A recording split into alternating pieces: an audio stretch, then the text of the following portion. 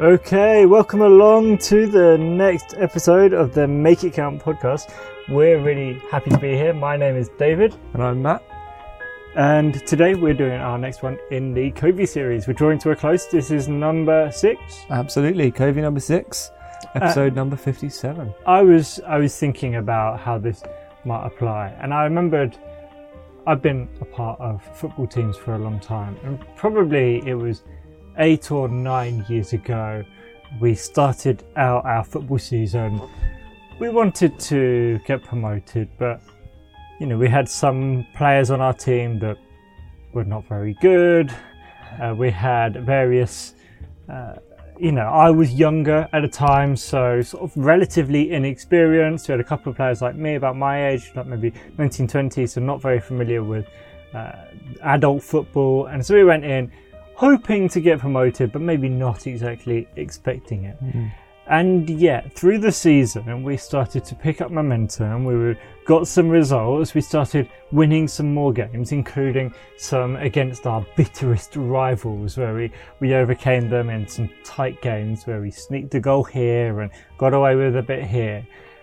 And at the end of the season, we were promoted. It was amazing. It was quite fun. And actually, we went and got back-to-back promotions, If I remember rightly. Pretty impressive. And we didn't have the most technical players. We didn't have the best tactics. We didn't have the fastest players or the most physical players. We basically weren't the most anything. But we were very cohesive as a team. And our sum was greater than probably the individual parts. The whole was greater than the sum of the parts. Exactly. And that's the concept, really. Today's concept in a shell, or a nutshell, as it were, to see if I can put some more cliches in. But the word is synergise. Habit number 6 is synergise. And he basically, Stephen Covey says, when the whole is greater than the sum of its parts. And that was one experience I've had of being in what maybe didn't always feel like synergy, but we definitely were greater as a whole than the sum of our individual parts, which sometimes felt a bit ropey. Yeah, absolutely. That's really interesting because, of course, I've also played football quite a lot, and I've been on teams where it feels like the whole is not greater than the sum of the parts. It's actually not even equal to the sum of the parts. It's less than the sum of the parts because not everyone is pulling in the same direction, and that actually creates not a positive synergy.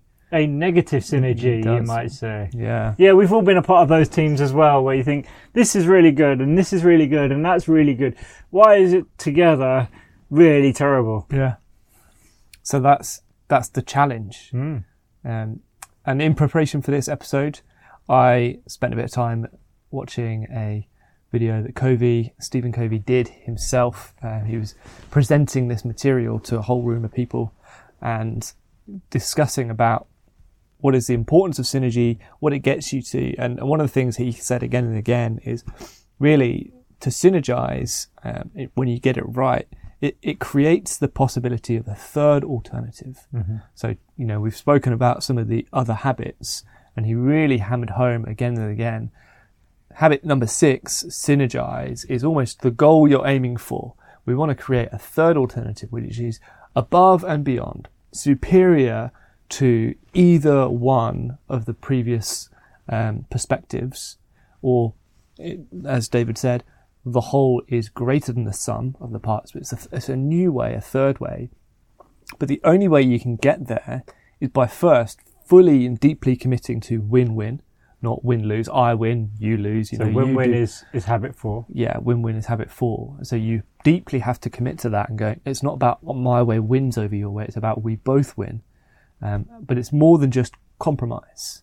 It's if I then use habit 5 and I really seek first to understand, then be understood.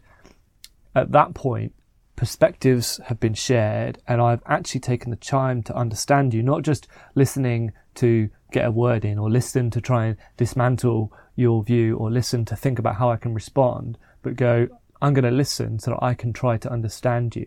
It was brilliant. He brought down 2 people from the audience and got them talking about the environment and said, right, so I need someone who's really passionate about protecting the environment. This woman came down and said, I need someone who thinks that the environmentalist movement has maybe gone a little bit too far and is not considering some of the other things. And a bloke came down, and they just he said, okay, right, start. And they started having a discussion, and effectively both of them were trying to explain their own point of view first. And he said, okay, we're going to pause here.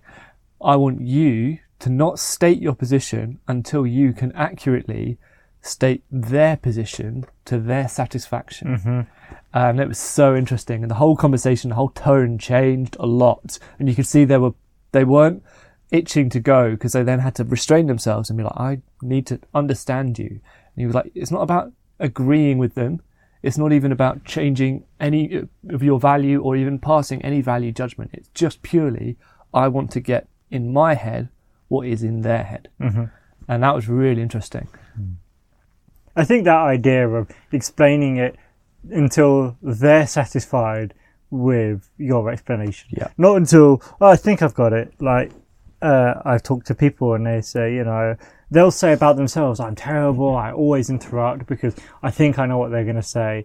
Maybe people that self-label as smart are more likely to do that because they're sure that other people are going to fit this pattern. And so we interrupt because I know you're going to say this in a minute, Matt. But actually when it's saying, I need to wait, then I can explain it until you're satisfied with my explanation. Not until I think I've got it right, until you're satisfied. That's quite a big bar, really. Yeah.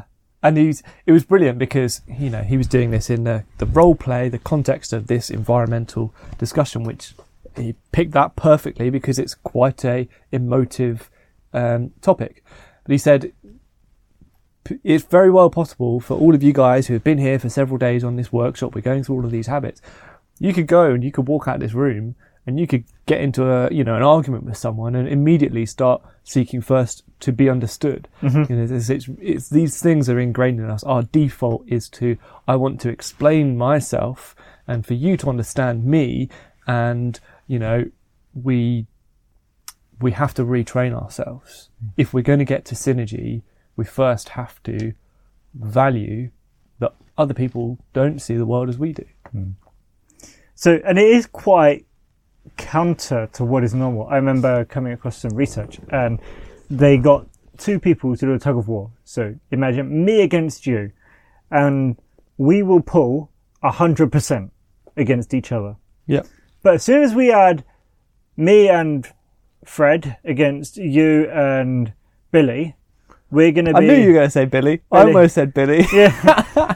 Two other imaginary people. But 2 against 2, all 4 pull much less, like 80% of what they can maximum. Wow. And the more people you add, the less everyone pulls. So even though the sum is greater than any individual, the total is not as good as it should be. Wow. And so that's really counter. And one of the reasons why they, in sport, they look at this idea of social loafing, that one player can sort of get away with it. The bigger the team, the easier it is to hide and maybe not put in your maximum effort. Yep. And so we're talking about this idea of synergy, and that's kind of scary because we have to open ourselves up to other people. Yeah. And your preparation was watching a video. My preparation was flicking through the chapter again and reading some of the stuff. And he said, many people cannot do that.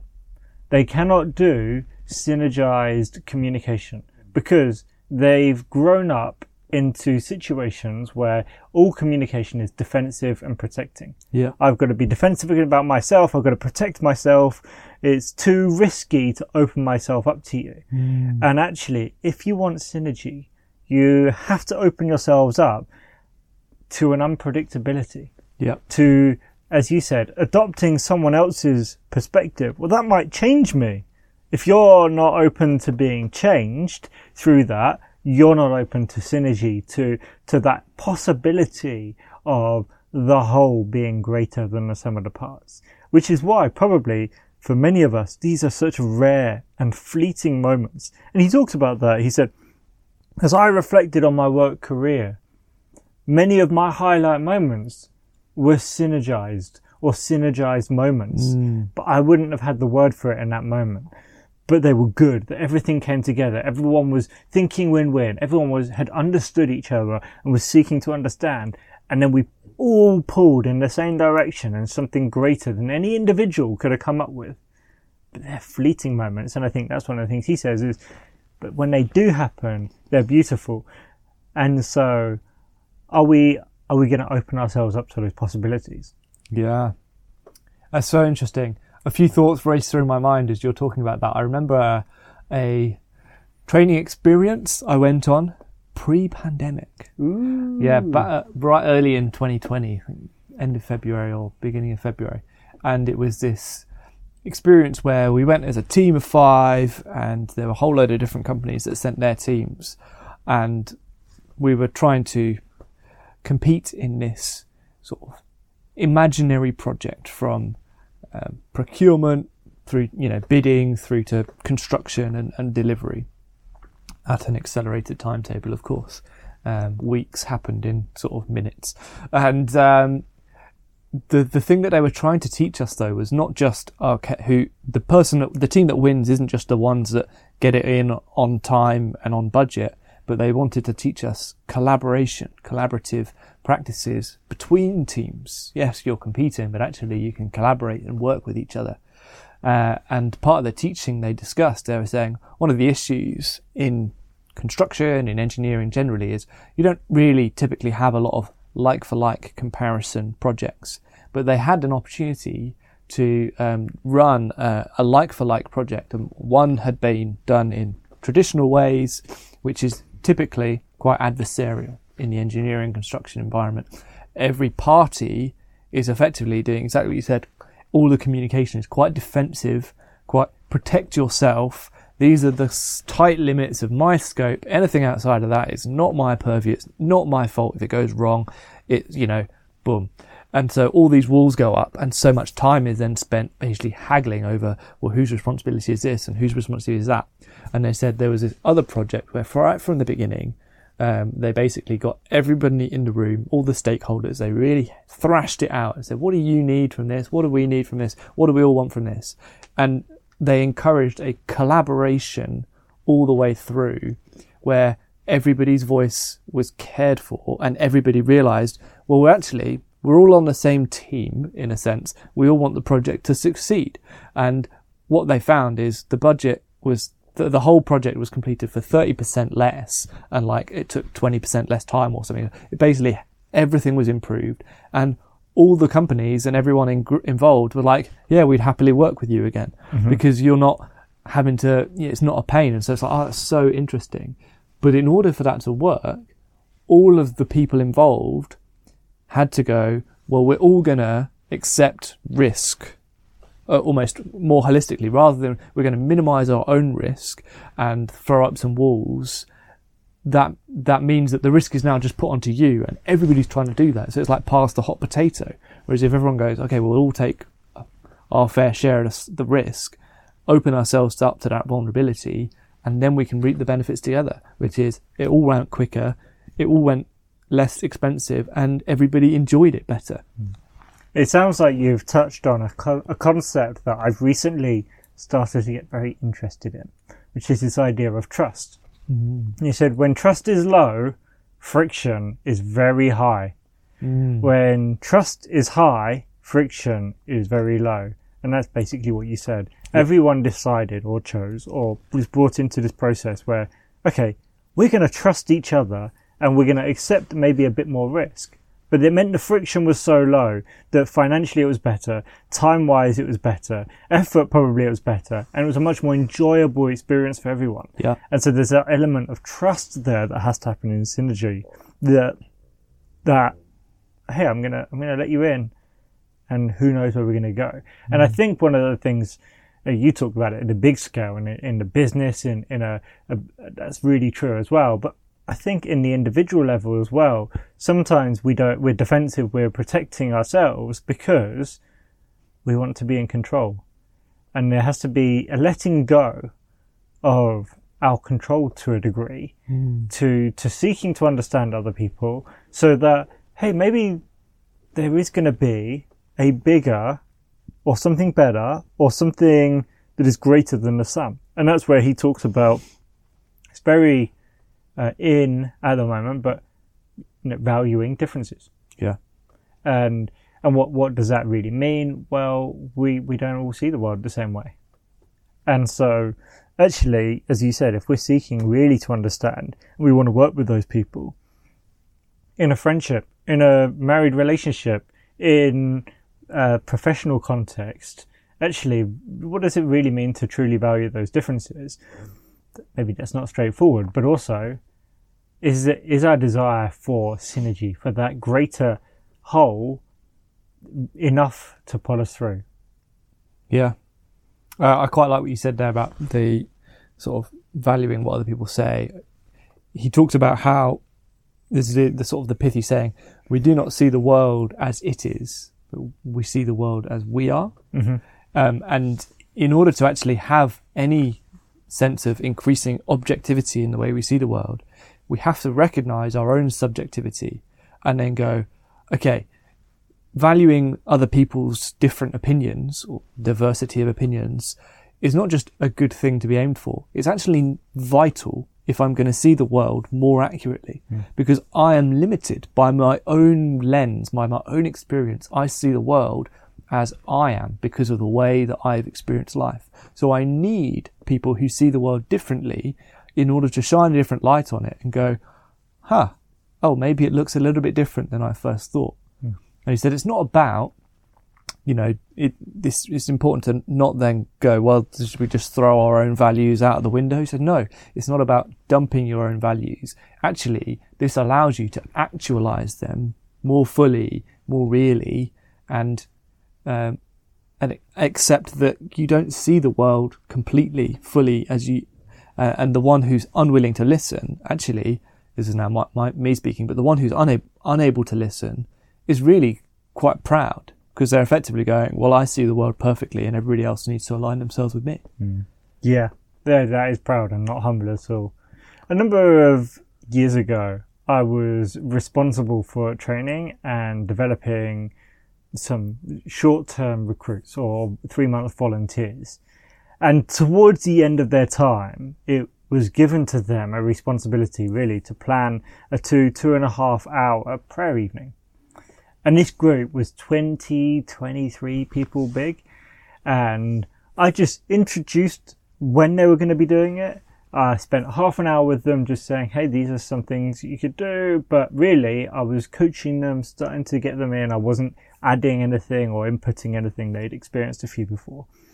And then I said, right, it's yours now. I'm not involved. This is your responsibility, which is quite a brave step because it reflects badly on me if it doesn't go well. That's something that could be withdrawn from future groups, for example, if it all goes wrong. And after a couple of weeks, a couple of them start coming to me. I hear rumours and disagreements and discontent, and it's not working, and how should we do this? And every part of me wanted to step in and be like, right guys, going to have a meeting and we're going to resolve it. But I said, no, I've given it to you. I will leave it to you. But all the time, it was this teetering on the edge of chaotic breakdown. I don't know if that's quite the right word, but that's what it felt like from on the edge, on the periphery. Breaking at the seams. Yeah, a little bit. And obviously trying to get 24 people on the same wavelength, on the same page, in the same, pulling in the same direction, not easy, especially when I hadn't been like, and you're the leader. No, they had to figure that one out as well. And so there were factions and everything. The Thursday night comes around, they've got this 2.5 hour event, and it was magnificent. It was beautifully done. I actually wept at the event, and that was all part of it. But actually, that was a moment where they all pulled together and they created something beautiful. And that idea of teetering on the edge of chaos, that's one of the sort of things Stephen Covey talks about, is that synergy is just on the edge of chaos and total breakdown. There are amazing points, but there's a fear, because he said, I've also been a part of places or times when it has gone into just chaos. And it was messy, and it didn't work at all, and there was no synergy, it was just chaos. And that's not a positive experience. Yeah. And actually, if you've had an experience like that, you don't want to risk the opening yourselves up to synergy again. And so whilst I had the blessing of witnessing this group just teeter on the edge and then have this synergistic moment, I can imagine, and maybe I haven't had that situation where we've gone all the way up to the edge and then stumbled into chaos, and that been something that was messy and unhelpful and not good. But I suppose then it's that idea of trust again. Absolutely. I think something I circled when I was making notes earlier, he talks about it's so important to value differences, but the thing that holds it all together is you have to have a common purpose and some common principles. There has to be a glue that ties you together, the principles that are driving you in the same direction. Otherwise it becomes mess and it becomes everything's chaos. So, and I think that's the thing that you have to take time really hammering out earlier on when you're thinking seek first to understand, and you're going, okay, well, in order to get synergy, we all need to be basically aiming for the same win, even though we maybe think about how we'll get that differently, or even actually what that might look like. And that common purpose stops it from just being a babble of different voices. That's really good that you said that, because earlier in this podcast you said, hey, the goal is synergy. And I was thinking, I'm not sure it is. And actually, the idea is that we want to be in teams and organizations and relationships that experience synergy. But as you said, you can't just be synergistic going nowhere. There has to be somewhere you're heading towards, a common purpose. And so maybe it's a cycle, as you talked about this project. They were working towards this shared thing of, can we complete this engineering project? And they did. But they didn't carry on just in a synergistic state after that. It was then a new project. And how can we reach towards that? So I think that's really good, that shared vision, that shared purpose. But there is a finiteness to it. For sure. You can't just stay in a synergistic state forever, I think. Well, it depends on what the domain is. So in a workplace environment, probably there is a case of you have to go, okay, that's a now closed cycle, and we maybe create a new thing and we start again. Or maybe it's the same with relationships. But I think, for example, in a family system, you have family relationships. You're hoping that there's no deadline on those. It's true. And so, how can you, in the same way we talked about procrastinating in one episode, and how when you have a deadline, that can force you to do the things that you need to do for that. But with the most important things in our life, the relationships, there aren't any sort of clear deadlines. And so how can we start behaving in a synergistic way with our family, with our parents, with our spouses, with our siblings, with our children, in a way that we do exactly these things? We're seeking for win-win. We're seeking first to understand them. And then we're going, okay, what does synergy look like for this relationship? What does synergy look like for this family? Which is, it's a different domain. But he doesn't seem to think it doesn't apply there. No, he does think it applies there. He talks about that communication in your personal relationships in a synergistic way. And I think, but even his examples were closed examples. So he talks about one where the husband really wanted to go, fly fishing with his sons, but she really wanted to go visit like her grandma or her mum, I think it was. And they were totally different places. And they were like, well, this is the fly fishing season here. So if we can't go now, we're not maybe going to go. And so they were in this conflict, but actually, after having some tension, they were able to sit down and resolve it and go, oh, okay, we'll go. And there are some fly fishing places nearby where your mum is. And so we'll spend some time. Well, they had to work hard to find a win-win and to synergize and really understand in that situation. Sure. And so I wonder if, without layering on too many more things, but that idea of cycles of a team, situations and circumstances change situations. If a work situation changes, then there's a new start almost, and you might have to go, oh, what's our new normal? How do we storm into that process? Yeah. Okay, now we're forming together. Oh, now we can synergize, or we can come together. Yeah. And so But you want to get into a place where, like you said, the goal is not to compromise, but actually to work out what is a win-win, to understand each other so that you can synergize and create something that the whole is greater than the sum of the parts. Yeah. And that is today's sort of episode, Habit 6. Yeah. May you go forth and synergize.